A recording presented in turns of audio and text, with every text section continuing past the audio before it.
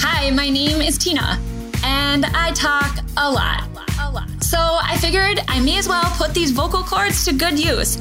You know what? This isn't my first podcast, but it just might be my last. See, my passions are probably not unlike yours. They're plentiful and kind of all over the place.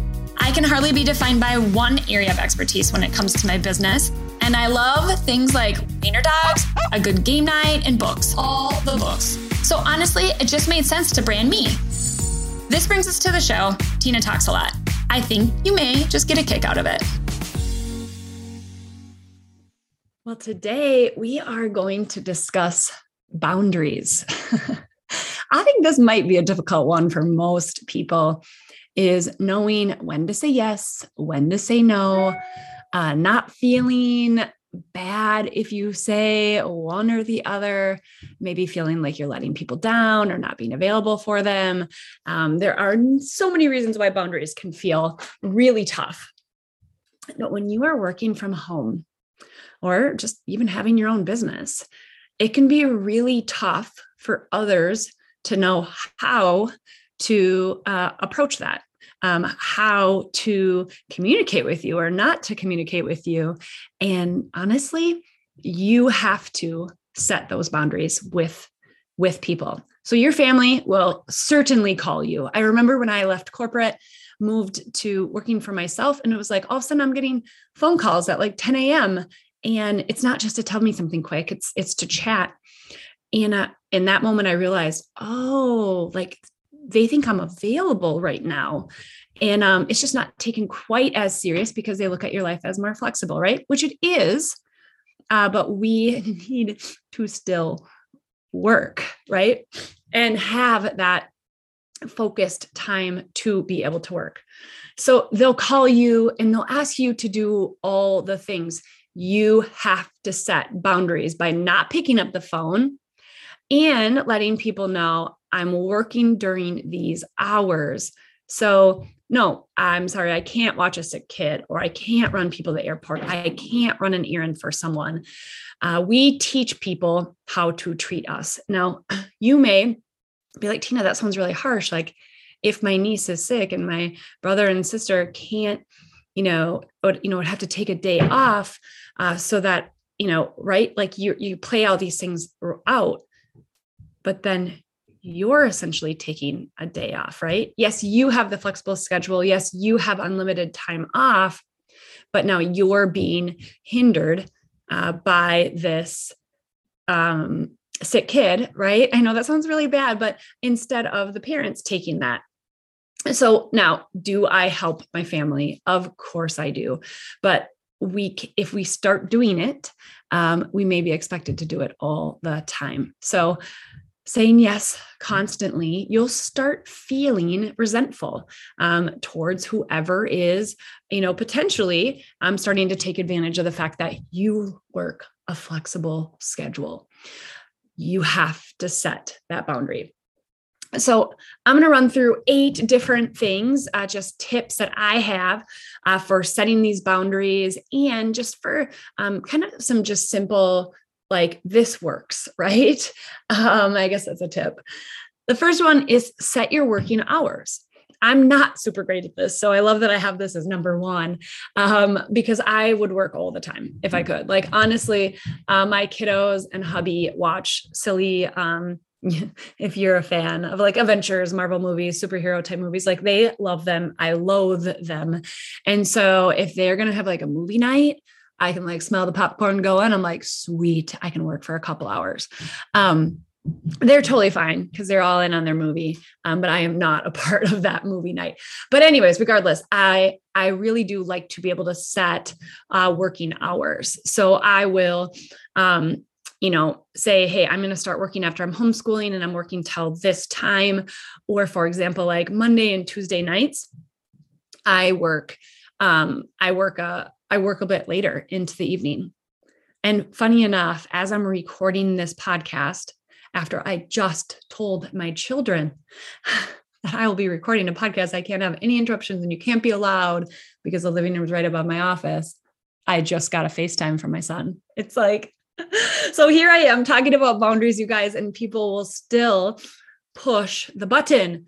And, we have to be super consistent with it, right? And know that that's going to happen. We're going to have to give a little bit of grace.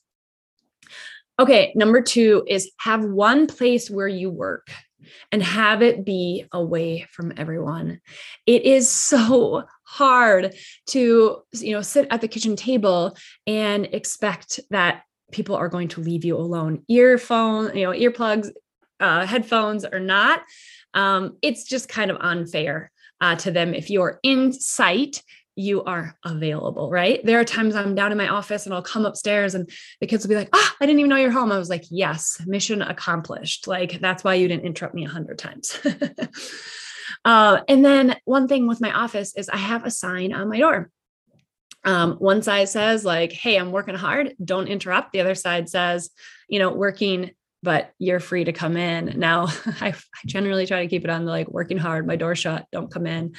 And they listen to this for the most part, or at least when the door is pretty shut, like they'll kind of peek in. I can do a simple little wave. Now that took some really a lot of a time. I had to be patient with that because if they see me wave them off, they will now leave. Before they would keep coming in. I'm like, dude, if I'm waving you off and I'm in the middle of a sentence, I can't have a big interruption to like then chat, right? So I had to teach my kids this. Now you might be thinking, oh my gosh, this sounds so harsh. Well, I run a really big business. And so I have to separate those times. I have to separate the personal from professional. When I'm really like this, I couldn't have an interruption in the middle of a podcast recording, right? That'd be bizarre and awkward. And then I'd have to have my assistant edit it and all of that. So there is times that, right, we need that focused attention. Another thing that's really helpful is a lock on the door. I don't actually have one, but if I did, it'd be a little bit easier for the kids to grab the handle and know like, hey, Mom really can't have an interruption right now. And just so we're clear, my husband's also home 100% of the time. So generally they're coming down to ask me a question. They could ask Dad. For those moms out there, I know you know the feeling. So that's number 2. Have one place where you work, right? Have one place where you work and have it be away from everyone. Number 3 is make your calendar available to everyone. For example, this morning I had a meeting with our financial advisor, which I'm going to have on the podcast, which I'm super excited for you guys to hear from him. But I had a meeting with our financial advisor and my husband knew because he was able to check my calendar and he sent me a message. He's like, hey, make sure you tell Harrison XYZ, right? And so it is helpful for everyone to know what's happening throughout the day and what I'm actually doing in that moment. And sometimes they can decipher, especially my hubby can decipher between, is this something that can be interrupted or not? Number 4, family meeting. Have a family meeting and do it frequently. Do not expect that you can have a family meeting on, one time a year, and then everybody's going to remember all the things. And then when you have another family meeting, show up in a positive sense. Like it's really easy for me to show up and be like, you guys, are you kidding me? I've told you, if I wave you off, that means I really can't talk. If I stop and pause, of course I can, right? So set really clear expectations and you may have to reset them. Have some grace, right? Number 5 is, this is funny to even say out loud because this is so hard for me, but don't hustle all the time. I had to figure out that I had to pick my battles. Like I had to not always be in hustle mode. Like, hey, I'm with this coach and I'm doing this program, I'm doing this thing, because there's always a goal associated with it. And then here I am focused so heavily on that. And my balance would be always focused on the business. So over more than 10 years in business, this became very apparent to me. And I have ebbed and flowed, right? So waves of I'm hyper-focused on business. For example, right now I'm in a program with a top-ranked person in our company. And so are a number of my leaders. And so I'm hyper-focused on this program where I actually said to Preston, I was like, is there a chance that one day a week you could take over homeschooling just while I'm in this program and we can see how it goes? And he's like, yep, I can do Wednesdays. Sweet. Now I have Wednesdays to work and I'm hyper focused during that time and getting a crap ton done every single Wednesday, because I know I don't have any guilt hanging over my head that I should be schooling them a little bit more, spending time with them more. Preston's in charge. He's doing the stuff and I can work. Now, also, it's really easy to waste that time. So make sure you know what you're going to use that time with. I always tell people this too, when they hire an assistant. Hire an assistant to grow your business, then you need to use the time that you were once doing those activities on business and money-making activities, not just, scrolling or watching Netflix, right? Unless that's why you got an assistant, then that's your goal and that's what you get to do. Now, and then, I have other times, right, that I focus and my hyper focus is on the kids or on the family.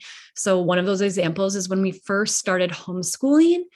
Like I had to put like all my eggs in that basket for a bit. Like, of course I worked here and there.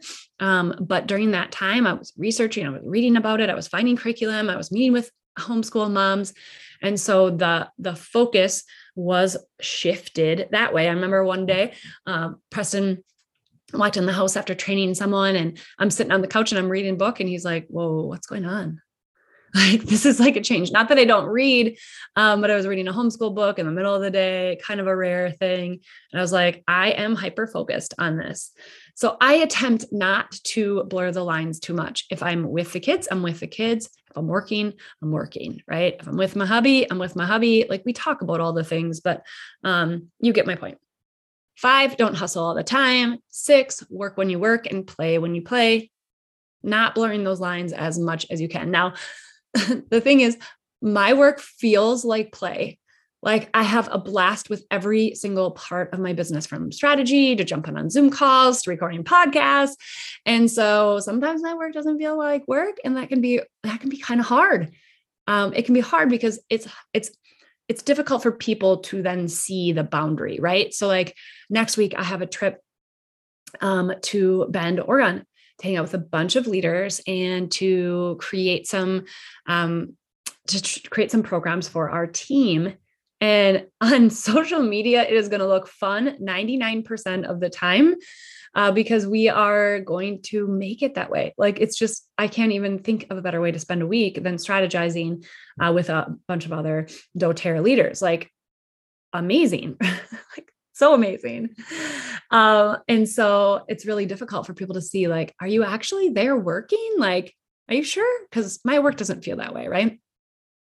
That was a really difficult one for my hubby and I to like work through, especially when he was in corporate, because I'd be at a coffee meeting or out to lunch or at a networking event. And all of that to me is super fun. I had no complaints, right? It didn't feel like work to him. Okay. Number 7, ask for accountability. God, I'm like learning this. I know I wrote this. I know I'm preaching it, but I'm learning it too. As I'm writing it out, I'm thinking, oh yeah, this actually does work when I do this, right? So asking for accountability, and as much as like, I don't always enjoy it, being held accountable, I do need it. So for example, if I'm going to work, like, let's say 4 to 6, those are kind of prime time family hours. But if I need to like get in some podcasts, recording podcasts, 90 of them in 90 days is a lot of work. And so I'll say to Press, I'll be like, okay, I've got to write some content and I've got to record. I'm going to do this for 2 hours. And in that time, I'm going to complete 3 podcasts. So I'll see you at X time. Right.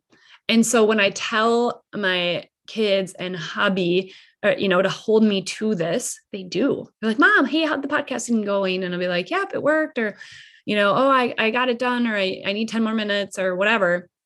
But asking for that accountability. They know what I'm up to. They know that they can't interrupt. And then they hold me accountable when I come up from my little cave of an office. Number 8, and I've alluded to this, I've talked about it a little bit already. Give grace to yourself and to whoever you're not needing to create this boundary with. Like I said, I need to remind my kids of when they can or when they can't. And they're still a work in progress, right? FaceTiming me when I just told them minutes before I was recording a podcast. And funny enough, on boundaries. I did not tell them that part, but so it isn't easy for kids or even your partner to know, that you're seconds away, like you're like within talking distance to them. And they can ask you, where's my jacket? Or, I need some quick advice on something. It's really difficult for them not to like run right down the stairs or go find you wherever you're at and ask you those questions so that they can be helped, right? So give them some grace in this process of setting up boundaries, setting really clear expectations, and potentially setting them over and over and over again.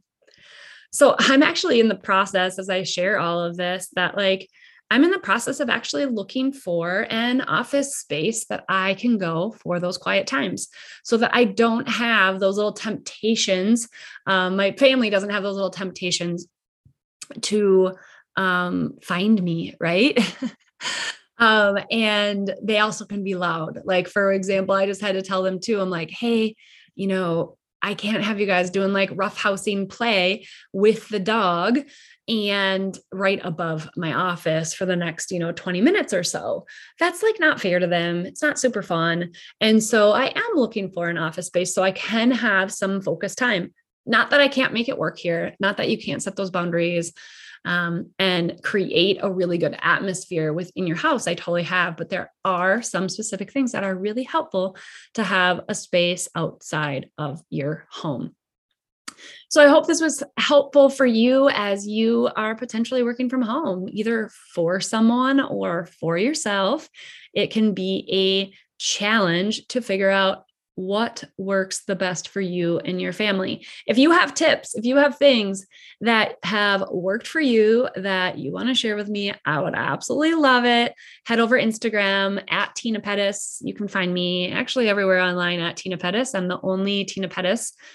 Thankfully, there's only room for one of me in the world. And I would love to hear from you over there. As always, we are doing 90 days every single day, back to back of podcasts. I would love if you shared it with your friends and family, and we can get the word out of all the things happening over at Tina Talks.